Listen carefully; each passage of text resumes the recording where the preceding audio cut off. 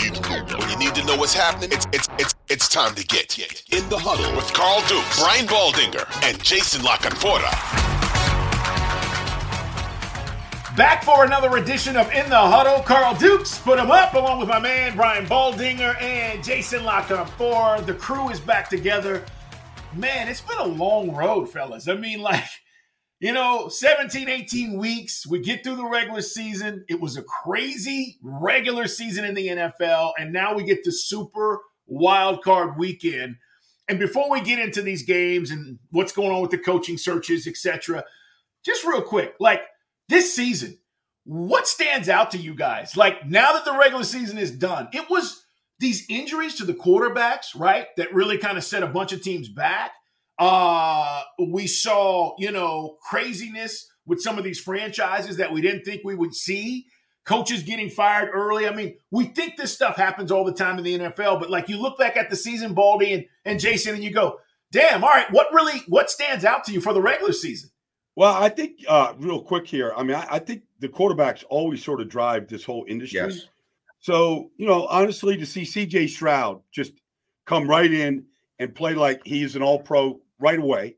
You see what he's like when he's in the lineup, when he's not in the lineup, what that team is like.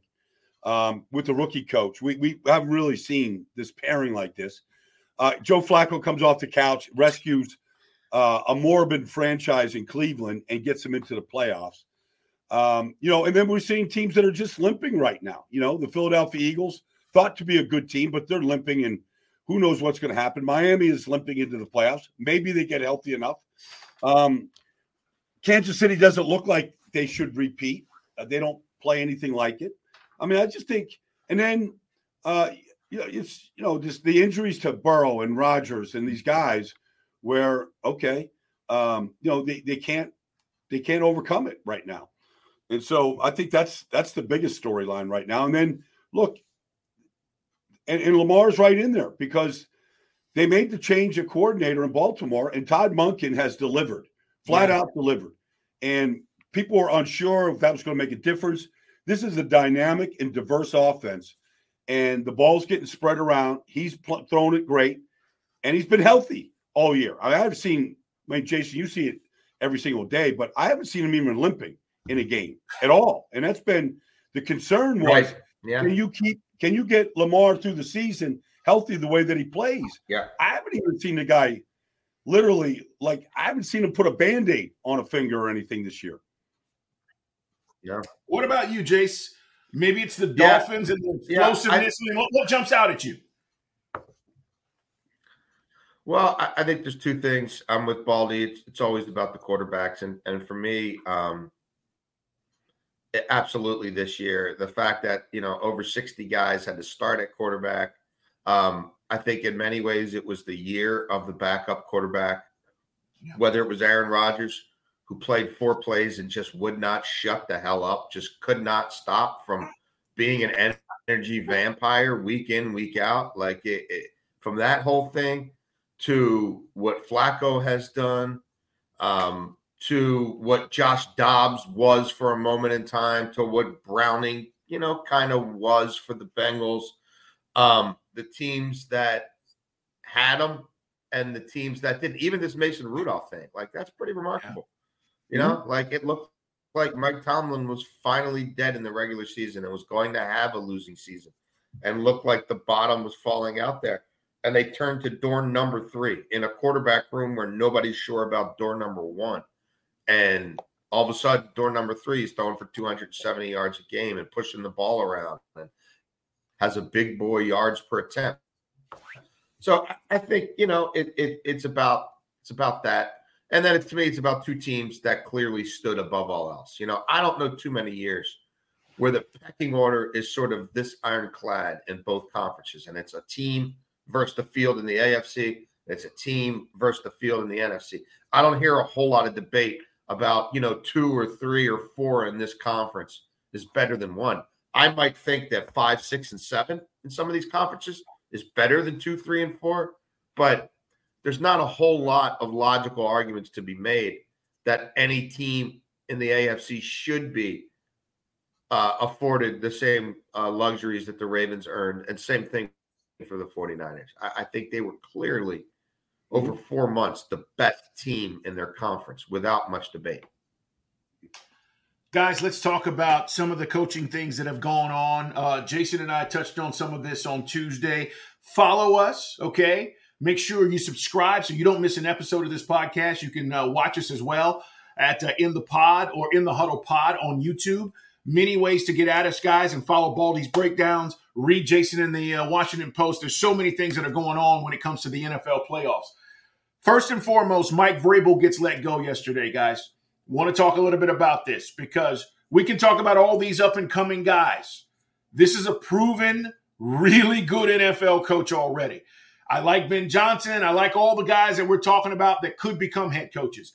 This dude knows what he's doing.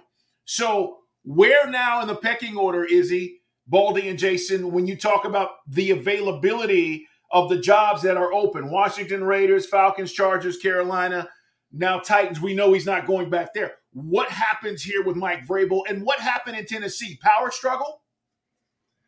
Well, I mean, I was just there on Sunday, and honestly, Tennessee looked like a team that should be going to the playoffs. How hard they played, how well they played, their identity with the way Derrick Henry ran the ball behind a pretty weak offensive line. I mean, they pushed Jacksonville all over the place. So they look like a team that was ready to play. Jacksonville didn't. Jacksonville looks like a team that should make a coaching change. They've made assistant coaching changes. Maybe that's, what will be only the fallout of it. But Mike Vrabel is so solid.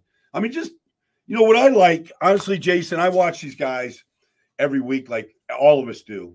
And what I like about Mike, as opposed to a lot of these coaches, his face isn't in any chart, okay? He's in the face of his players.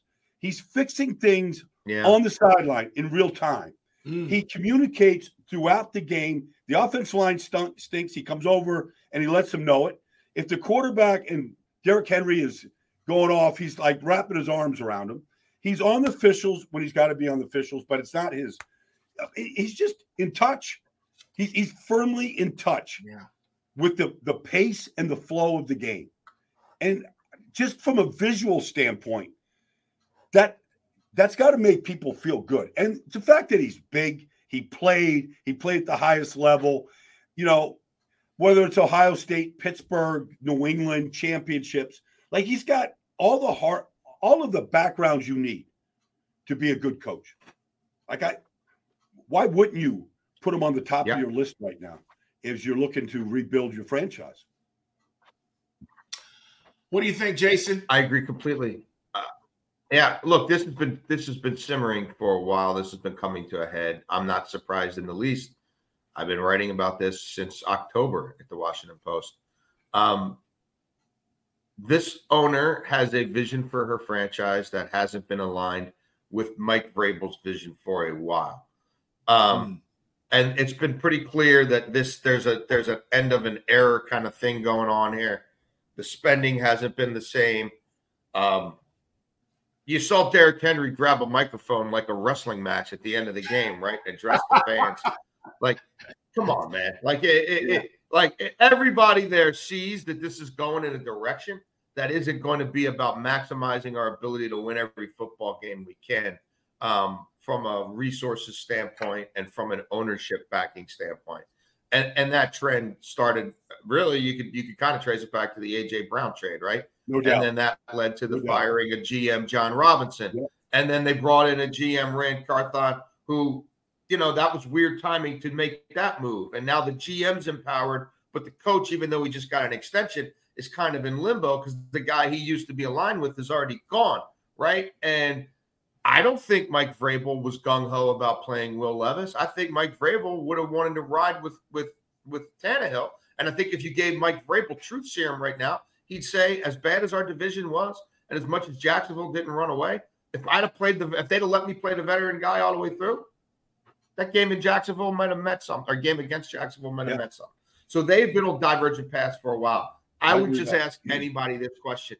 If you pay any attention to football whatsoever, do you feel better about Mike Vrabel's ability to lead men, give you the best chance to win with the hand he's been dealt, and understand what it takes to win in the NFL? Would you buy that over Amy Adams' Strunk ability to build a franchise, to have any semblance of an understanding about how to put a winning franchise together, and about having any sense whatsoever about what it's really going to take to compete.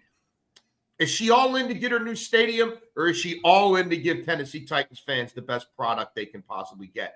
I think you know the answer. And the fact that she herself came out and said, it might have taken 2 or 3 weeks to trade Mike Vrabel, that sounds like a lot of work. Like getting that draft pick that we desperately need during this rebuild that my cheap ass doesn't want to fund. But yeah, give me that $1.5 billion for my stadium, baby. That's a lot. 3 weeks? Nah, we'd have been behind the 8 ball. Meanwhile, you can't even interview people in real life, right? You can't even have non-Skype interviews until after the divisional round. Like, just go watch her interview. It's 5 minutes. If you come away with that thinking you're ever going to win as a Titans fan, then we're watching 2 different things. But Mike Vrabel will go somewhere.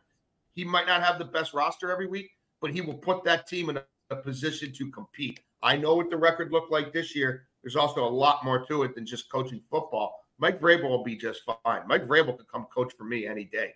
I wouldn't want to work for Amy Adams Strunk. Guys, let's talk about what happened with defensive coordinator Wink Martindale. Resigns from the Giants. Here's the alleged story, all right? Martindale is told that Brian Daboll is letting go of his outside linebackers coach, Drew Wilkins, and his brother, defensive assistant, Kevin Wilkins. And he's pissed. He goes to see Daboll. He goes in on Daboll, gets up, slams the door, according to the reports out there, walks out of the building. Baldy, what's going on here with the Giants? Do we have dysfunction? Pretty much. I mean, Wink's not going to come out and say anything like that. He'll be above board. Whatever happened in-house will stay there. But I've been in touch with Wink since then. I remember a couple times during the season, I was just checking in with him about a thing here, a thing there. And, his response was, it's hard to win games if you don't score points. Like, they had 29 takeaways. They scored 25 touchdowns. They had 5 games. They couldn't muster 10 points or more. It puts a lot on the defense. And I thought the defense, Okereke really came in. Deonte Banks, stepped up. They just took down the Eagles. They had a chance to take him down 2 weeks ago. He can coach. He can flat out coach. He can disrupt quarterbacks. They had Leonard Williams got traded away midway through the season. He was a centerpiece. Dexter Lawrence, he found his potential under Wink. There's a lot of good things, but there was real friction between him and Daboll. And so Wink doesn't mind. If he gets a chance to go coach against the Giants, I think he'd put a big smile on his face and love that opportunity. Yeah, it's a crazy situation. We've seen a lot of movement, Jason. But now, these kinds of moves where you're replacing coordinators, we know how difficult that can be. I like Brian Daboll and the job he's done with what he's had. But I thought Wink Martindale was a real reason why they were even in the playoffs last year, So this is another one that's been a long time coming. This is sort of that there was some tension here between offense and defense that Wink Martindale and Brian Daboll weren't exactly seeing eye to eye. That's not a revelation. That there were going to be changes to that staff are not exactly a revelation. I believe there'll be at least some change on the offensive side of the ball as well. The sticky thing right now is they fired the offensive line. I think there could be. I think there could be some people who get let out of their contracts for lateral moves, right? So it doesn't maybe look as odious as the Wink thing does. The issue with the Wink Martindale situation is there's plenty of teams, including I think at least one in their division who's in the playoffs, who would love to have the services of Wink Martindale right now as a consultant, right? An extra mind to come in. But the Giants would claim, well, yeah, he doesn't want to be here. And he has left our building and he has resigned, but we still own his contractual rights moving forward. That contract hasn't been terminated. Therefore, if we don't want him to go work for one of our member franchises that happens to be one of our chief rivals, we're not going to let that happen. We don't want him double dipping and we don't want him working for anybody else until we feel like it's okay, until we have unencumbered him from his contract, not just him unencumbering himself from us. So that's the rub right now. But he won't be coaching the Giants anymore. It's just a matter of can the lawyers resolve this to a point where he actually, by NFL standards, is a free enough of a free agent to go Jason, consult with somebody during the playoffs. I'm not here to break any stories, but the friction existed in day-to-day practice. Oh. You out there in training camp, and you're like, hey, no blitzing today. We're trying to get our offense, so a first down. Like, let's back off. It was you could feel it in practice, when you talk to certain guys, about what am I going to go watch today? And they're like, well, we can't really show everything we want to, but we're trying to get this side of the ball okay. It was almost kind of funny just to hear some of the cut-ups from it. Yeah. Coming up, guys, the biggest factor in the Dolphins-Chiefs game. We're going to come back and talk about it with you here on In the Huddle. We'll be right back. All right, guys, let's get into what we expect to happen this weekend. And I want to start with the Dolphins at Chiefs. We have found out now, according to the meteorologist, and none of us are weather guys, but here's the report, guys. It's going to be one of the coldest games in league history. 0 degrees with winds at 10 miles per hour to 20 miles per hour for this game. Now, when I saw this, I said, Chiefs by 80, all right? Because we know the Dolphins, this may be a struggle. But, guys, this is what I'm looking at. And I want to get your opinions on this, Baldy and Jason. Who runs the ball better? I get the weather's going to be an issue. But Miami averages 135 yards on the ground. Jason, they're giving you 5 yards a pop with these running backs. So I'm going into this game and I'm thinking, listen, I like the Chiefs. I love Patrick Mahomes and his experience, and I get all of that. But I just have a feeling like Miami could go in here and this run game could travel. Jason, what do you think about that? Well, I think it's an under game. I jumped it at 44.5 when it opened. It got down to 42.5. It settled again at 44. If you go back and watch the game they played in Germany, right, which is kind of a one-off. Like, it sounds like this weather game is going to be a one-off when we're talking about -1 degrees at kickoff. The game at Germany was weird for other reasons. There were only 3 total trips in the red zone that entire game in Germany. Neither team mustered 300 yards in that game in Germany. Neither team scored more than 2 offensive touchdowns in that game in Germany. I think it could be more of the same in this one. But we know Miami's history in the playoffs. We know Miami's history in games under 40 degrees. We know Tua Tagovailoa's history in games below 70 degrees. 6-13, 70 and below. 23-4, 70 and above. And we know Miami's injury situation. And I think the Chiefs can run the ball just fine, especially when Pacheco's there to be their hammerhead, to set that physical tone. I think Pacheco is going to get a heavy load here. I just don't know who's this game for Miami, Baldy. Like, it's a track team that's already going to be minimized and neutralized to some degree by a frozen surface and freezing temperatures. And now you've got all these guys with soft tissue issues coming back to some degree or another, 70%, 75%, 80%. And they're going to have to try to get it tuned up here and below freezing, below Arctic freezing. I don't think that's look. It might not be. I do want to see. We haven't seen the track team on the field in a while. We haven't seen Waddle and Hill and Mostert and Achane on the field together. Mike McDaniel gets the tag of being like this genius and all this. This is the game to show it. Yeah. This is the game where whatever, not tricks, but whether it's misdirection, this is the game to just let it go. All of the creativity that we have seen, this is the game to do it. And so I'm anxious to see how they perform in Arctic conditions, because you just can't believe that you could be as efficient as you can be at Hard Rock on a 70-degree night. And they have been limping, but they went out and they got, Justin Houston. They went and got Malik Reed. They're loading up. They know that Mahomes on the other side. We got to do everything we can. So I could just see Vic Fangio going, okay, look, Malik, Justin, you got 10 plays. I need your very best with your 10 plays. We got to get this guy down to the ground. We can't let this guy run around and find the secondary and the third receiver. I'm curious. like they're loading up for this thing. I'm curious to see, and we know that Kansas City has struggled mightily offensively.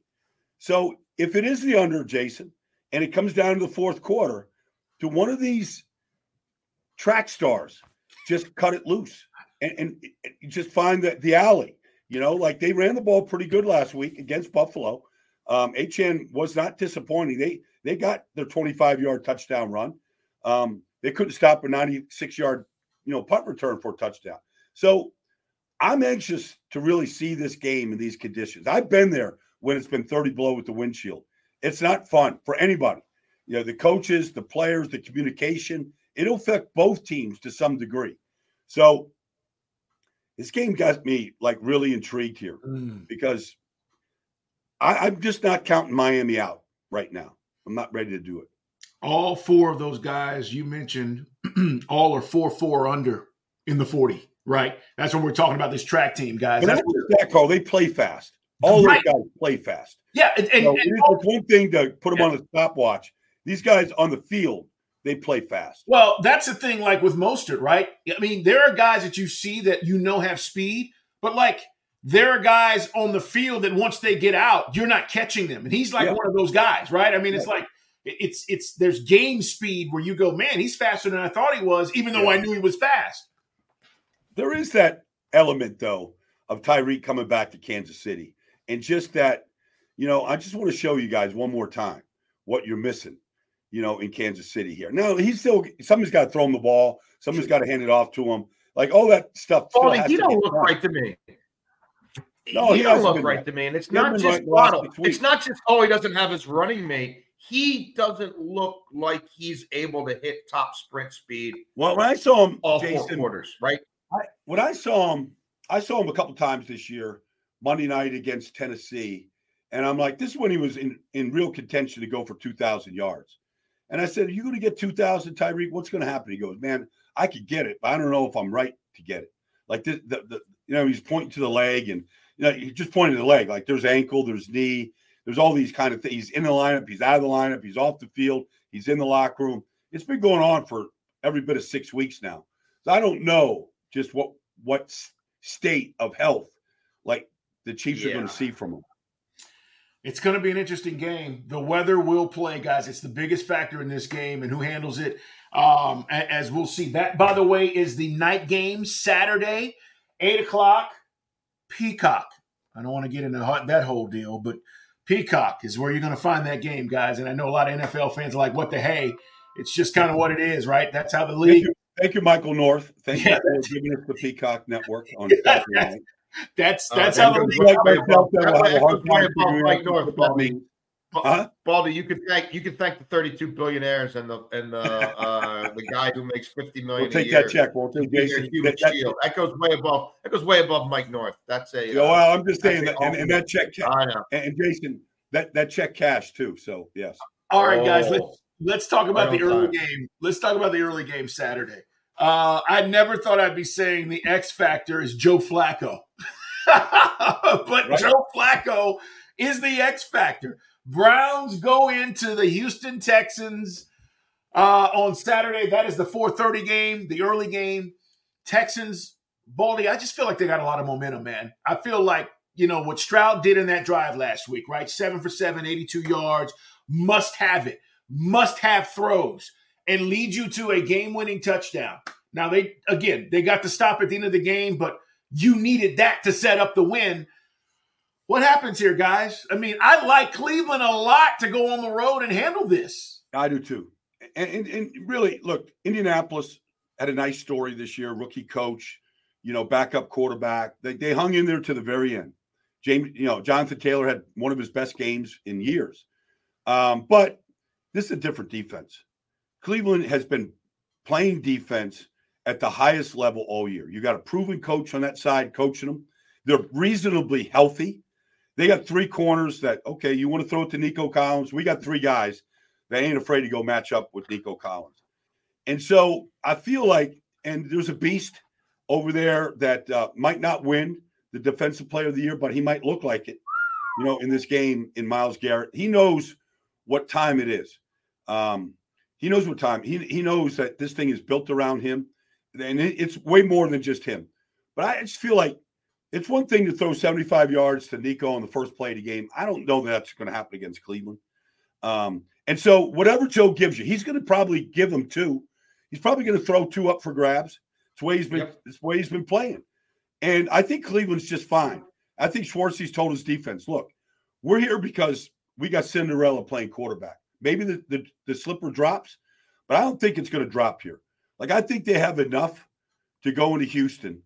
And as good as CJ has been, you can't take anything away from the kid. He's been awesome. And D'Amico and how that group of castaways on defense has come together. But Cleveland is like, they're a beast. And I think you're going to look like it.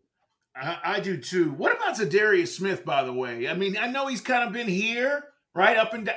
But I feel like this is a game like now you're in the playoffs. This is why you went and got Zadarius Smith opposite, right, Myles Garrett. Oh, yeah. Well, wait till next week, Baldy. Wait till next week when he comes to Baltimore and faces his former team, the Ravens, who not only let him go in free agency, but remember a few years back, Baldy, where the Packers asked him to take a pay cut. He said no thanks. He had a wink with the Ravens, and then he looked around at what some of the other guys were getting, pulled out of the deal, right, and ended up, I think it was Minnesota he ended up going to, right? So, yeah, I'd say next week against that offensive line, even more interesting test. I like the Browns here too, guys. I really like the over here. This is kind of remarkable. The average Browns road game, right, closed at 38.75 points. The average over-under on Browns road games was 38.75 points. The average scoring in a Browns road game, 54. 15 points above the total. I think this game is played in the 50s because I think Cleveland scores above 27 themselves. I think this could be a shock to the system for the Texans early. That is a very young team, a quarterback, a head coach, a lot of these coordinators all making their playoff debut at once. And the Browns got to play week 18 like a bye. So nobody played. Houston's playing a game against the Colts that's basically round 1 of the playoffs. And the Browns are seeing what their backups look like against, Browning and company. I just think Cleveland's got an inherent advantage here. Joe Flacco's going to pass Tom Brady for the most road playoff wins in NFL history in this game if he wins. Like, wow. That's a tough task. And, Baldy, you talked about the corners. Jimmy Schwartz is playing more man than he ever has in his life. He's playing over 40% man. You saw what Stroud can do destroying cover 3 against, Gus Bradley last week. You look at what Stroud does against cover 2, what he does against quarters. But when he sees man, it's a different story. And he's going to see man in this game without Tank Dell. Like, you kind of know where the ball's going, right? The ball's going to Nico Collins, or the ball's going to the tight end, or the ball's going in the third row of the stands. They make you hold the ball, Jason. They make you hold it, because that first guy isn't open.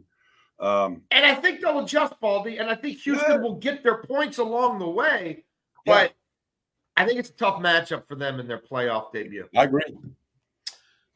It's going to be the 4:30 game, guys. Let's talk about Saturday's games or Sunday's games as we get out of Saturday. And, again, we got 3 games Saturday. We get a Monday night game. It's Super Wildcard Weekend. It's In the Huddle. Subscribe, like us, and that way you don't miss an episode. Packers at the Cowboys. Mike McCarthy facing his old team. Jordan Love on 1, guys, playing unbelievable right now. And here the Cowboys are. And I heard Jerry say this. Fellas, Jerry said, well, Mike's, a big reason why we're here, but we'll see how the playoffs go. Which means... He ain't telling no lies there, brother. Yeah. Well, Jason, if that means if they screw this up, is McCarthy, is he gone? Dan Quinn time. Yes. All right. Yes. Tell me about this game. Tell me about why I should believe the Packers can go down there and beat the Cowboys. Well, the hottest running back in the league right now is Aaron Jones. The last 3 weeks, he came off the injury, and his legs are fresh. The guy doesn't miss a hole. He's been – so, I mean, you'd love to have traveled the running game. Oh, by the way, the last time Aaron Jones went to Dallas 4 years ago, he ran for 4 touchdowns against the Cowboys. Nobody in the history of the Dallas Cowboys has ever come to Dallas and done that before. And he's a Texas kid. He's from El Paso. Like, it's a big deal going down. Now, Jordan Love, I mean, the Packers just get it right at that position. They got this kid right. They did it the right way. They let him sit. They let Aaron Rodgers play himself out of there, and he took over. And they're not supposed to be here. This is a year away from where they're supposed to be. But yet, Jaden Reed, Dontavius, we all know the young kids' names now. But they're not supposed to be here, and they're here. And so it's up to Dallas to go play great football, to put them away. Like, Dallas is a better team, but it's up to Dallas to go do it. And we have seen them stumble at this stage in the playoffs many times. And I don't believe any quarterback is under the pressure that Dak is at this point. Out of the 14 teams in the playoffs, nobody has more pressure than Dak. Because I played in Dallas, and you're either with Roger and Troy, and you're winning Super Bowls or getting to Super Bowls, or you're down with Romo and Danny White and all these other guys. Good quarterbacks, not great quarterbacks. And that's where Dak is at right now. And he's got to go elevate this team. And he's capable of doing it. Nobody can stop CeeDee Lamb in this league. The Cowboys stop CeeDee Lamb by some of the things that they do sometimes. So this game has tension.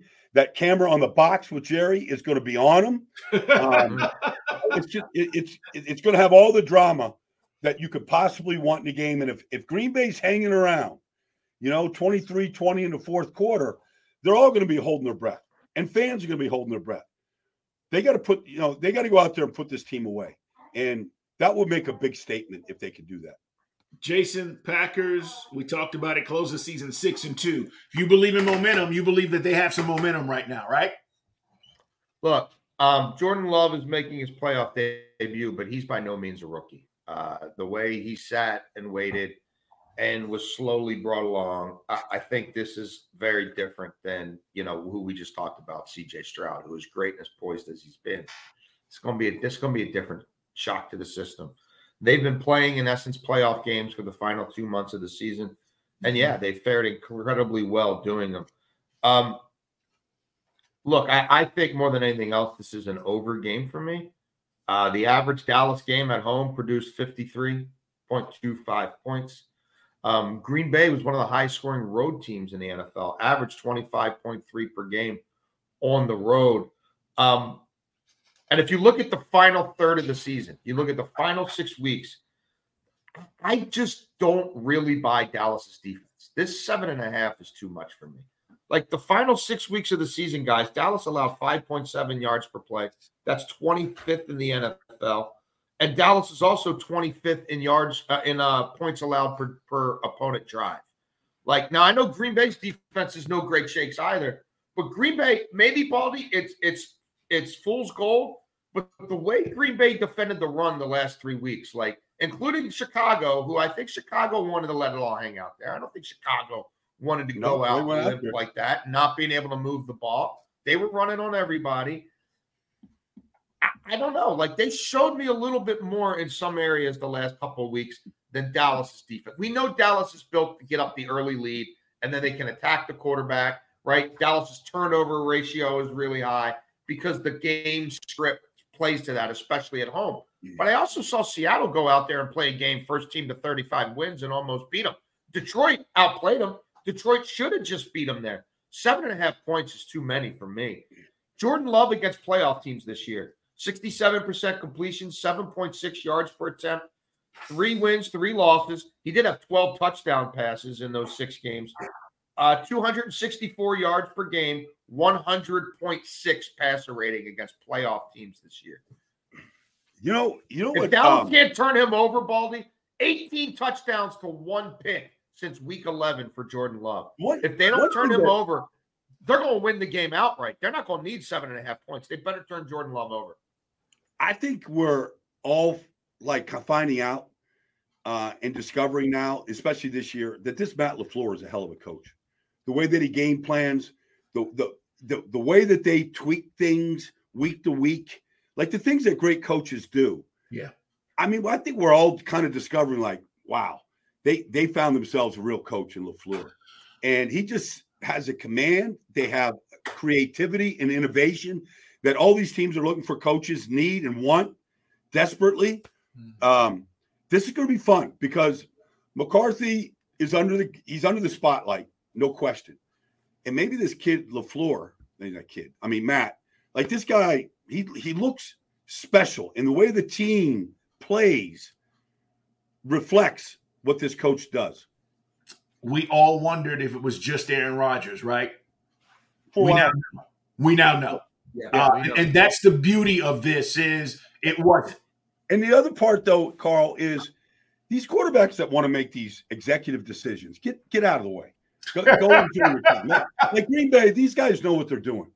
You know, Gutekunst, like these guys know, Mark Murphy, they know what they're doing. They're really good.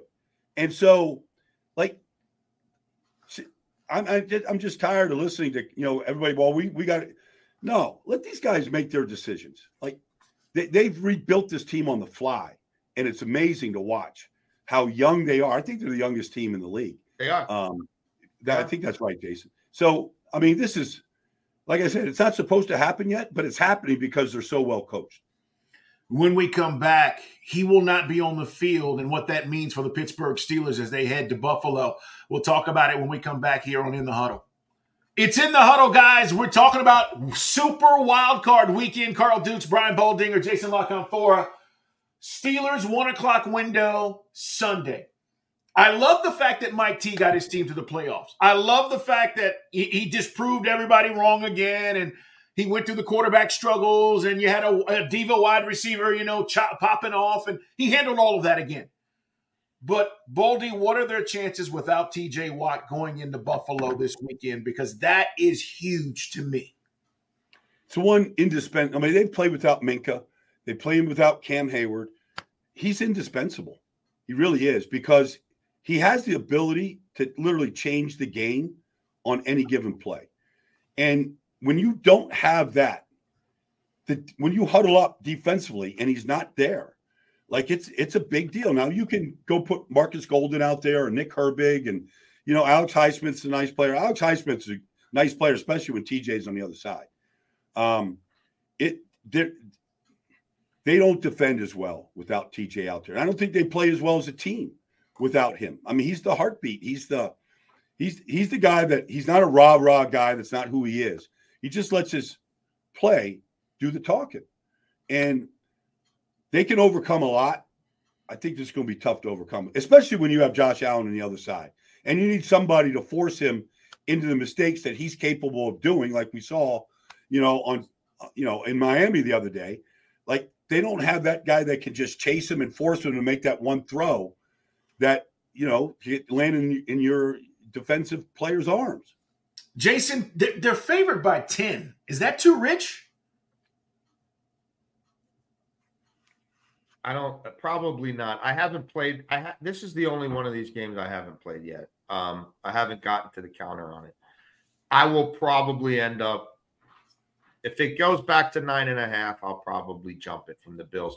We know the Bills at home, right? When the Bills win at home, they usually win pretty big. Like, it's not a whole lot of squeakers. Like, they usually don't win the squeakers. If you keep it close for 4 quarters against them at home, you might get that last Josh Allen interception that cements it for you. But I tend to think it's probably not close. And look, you mentioned Watt. Pittsburgh's 1-10 all time without Watt, and they allow 26 points per game in those games. And they're facing a dynamic quarterback here who's going to torque them in a bunch of different ways, even if they had Watt. Josh Allen in his playoff career averages 292 passing yards and 52 rushing yards. I think for the if the Steelers keep it close, Baldy, for me, like, Najee Harris is going to get 20. Like, he has to get more than 20 carries. Like, that's got to be built in. Do you stick with Warren enough to give him 12 or 15 touches to where he can really influence the game? Right? Or is he playing third down every other series? Because if that's the version they get of him, it ain't going to be enough. It ain't going to be enough to keep this close. I don't think. Well, so, Najee really struggled when this offensive line was bad. They when they put Broderick Jones over at right tackle, the rookie, and he really looks like a great selection. And then Darnell Washington out there blocking. When you give Najee a real hole and a lane, like, he will carry defenders with him.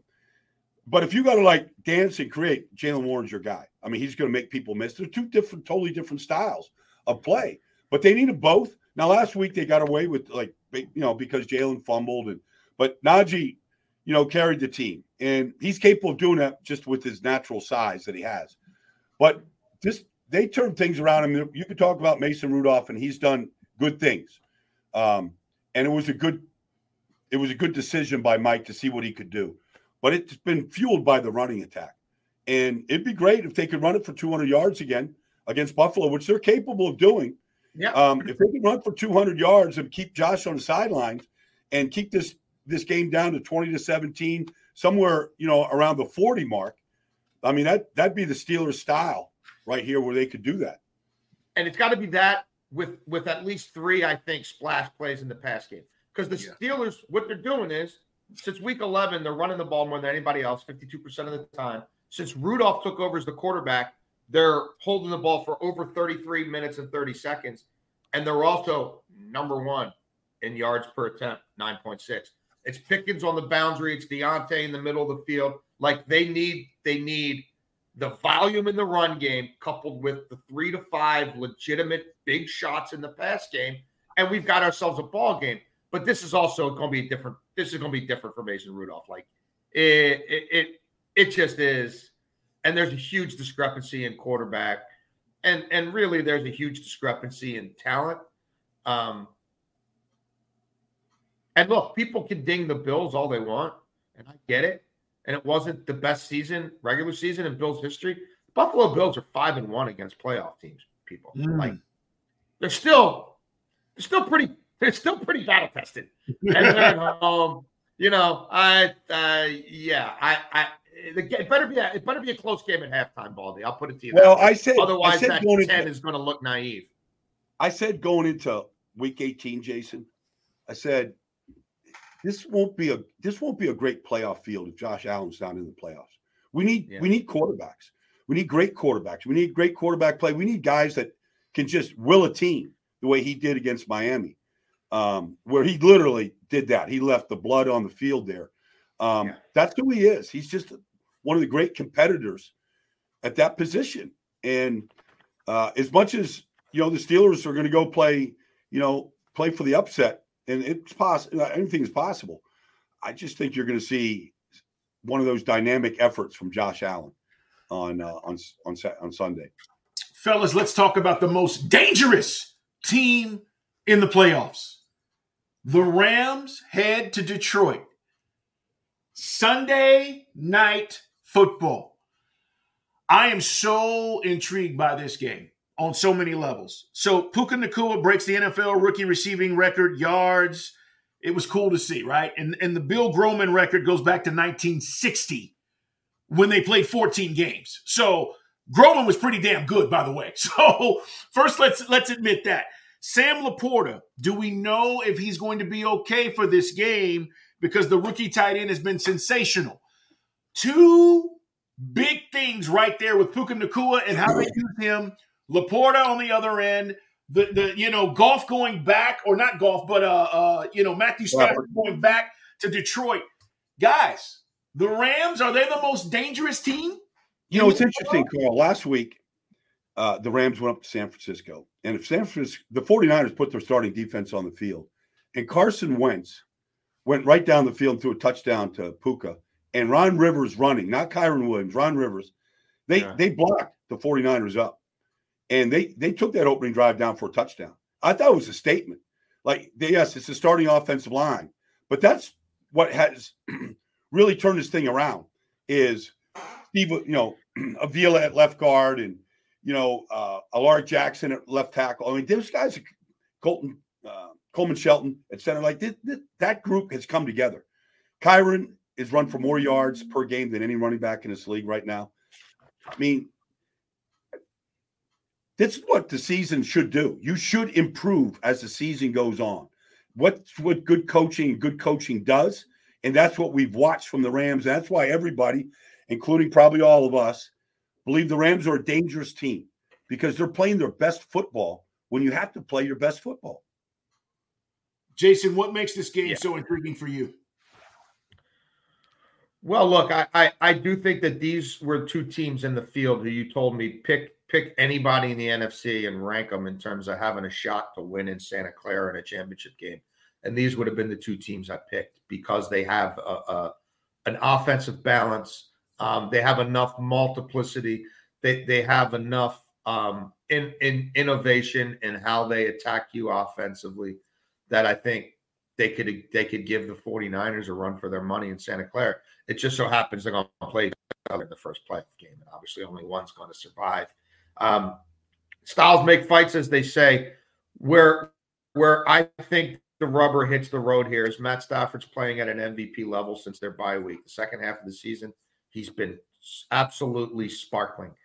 And we know what they do. They live in 11 personnel, Baldy, and they're doing it more than ever. Like, I think they're 97%. Like, normally for a season, they're 89, 90% in 11 personnel. Since the bye week, they come out, it's 97%.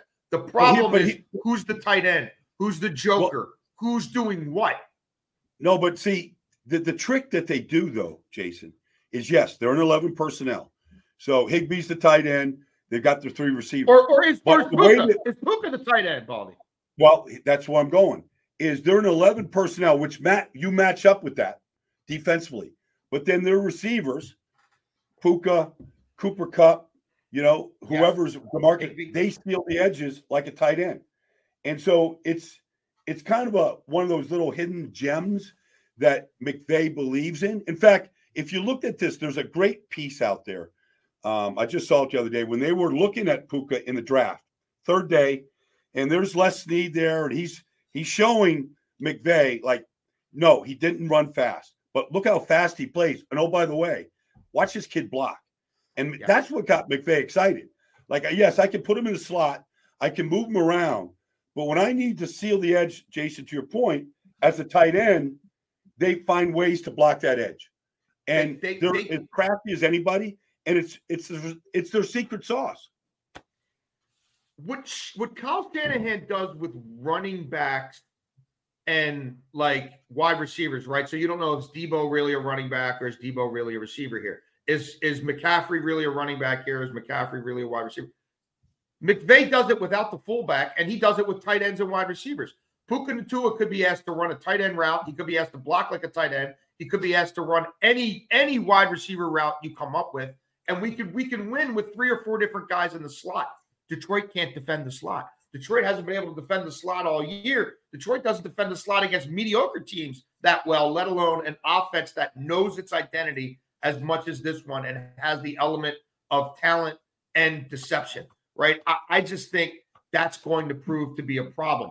Detroit allowed the third most touchdowns in the NFL to 11 personnel. I'm sorry.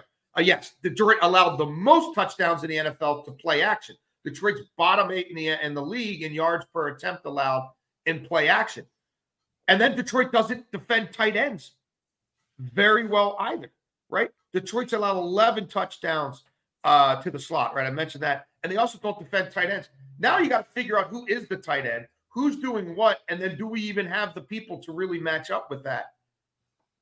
Detroit's secondary has been a problem all year. And we love Aiden Hutchinson, but is he going to be a Batman without a Robin in this one? To your point, Baldy, against the top 5 offensive line. And a quarterback who will just throw it into the ground if he has to live and fight another day. Yeah. I just think that's where this game's going to be won and lost.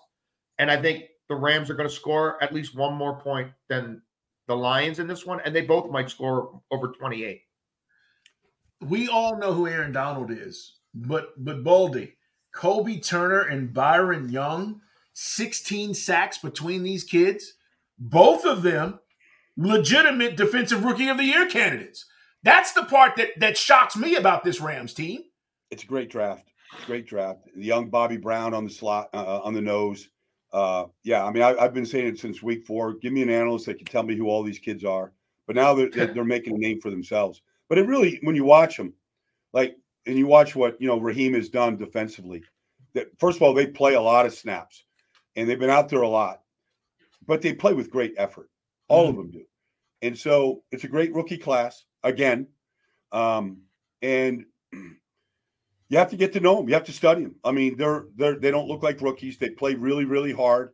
Aaron still stirs everything up front with the way they move him around and the double teams that he, still respects, and you have to give them the attention. These kids can win their one-on-ones, and they do a lot with Byron. You know, he's dropping into coverage. He's coming off the edge. He's twisting. It's fun. It's fun to watch him, and I'm happy for him because I think their issues a little bit is still on the edge, in whether it's Witherspoon or Brian or whoever's out there. I mean, I think they're a little vulnerable out there on the edge, and they have shown that. But the good thing is when you turn the tape on, this group plays hard. They pursue the football. They do what good defenses do. Totally agree. Guys, as we talk about the last game, which is Monday, by the way. So we get games Saturday, we get games Sunday, and we get a Monday night game, guys. Eagles, Buccaneers. Baldy, the Eagles offense looks broke. Am I completely off base here with what I'm watching and seeing for at least the last 3 weeks? I don't even want to go back the last 5. What's wrong, and can it be fixed before they play the Buccaneers on Sunday or Monday night? Well, if they throw their analytics chart away and just play football, they can win. I mean, they went to Tampa in week 3. They ran for 201 yards. They ran the ball 40 times. You know, against Minnesota the next week on Thursday. So within a span of 4 days, they ran it 48 times against Minnesota for 259. They haven't done anything like that since. And so the quarterback is struggling against the blitz.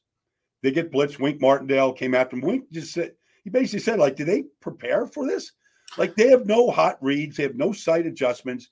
The quarterback's job is to find an open receiver, but nobody's adjusting to these pressures, and they're going to get it from Todd Bowles. And what you do against blitzing teams is you run it. That's what they did in Tampa. And yes, the quarterback threw a couple of interceptions against Tampa, but he kept it on the ground. They played to their strengths. DeAndre Swift had a great game.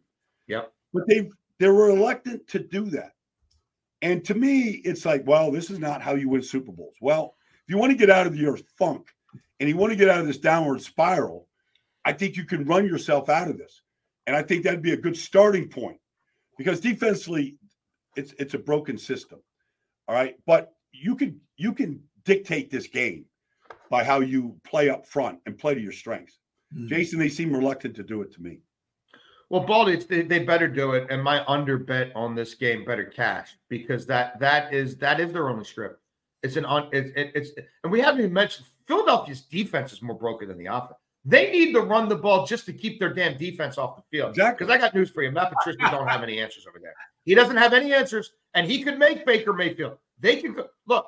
I don't think Baker Mayfield's healthy. Baker Mayfield doesn't have the biggest arm in the world, but he's been throwing 2 touchdowns a game pretty much the entire second half of the season.